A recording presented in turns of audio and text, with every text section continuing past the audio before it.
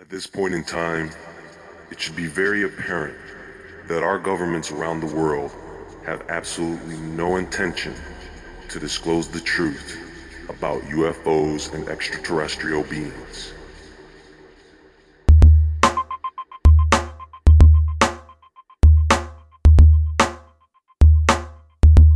But it is happening, and it has been happening for quite some time.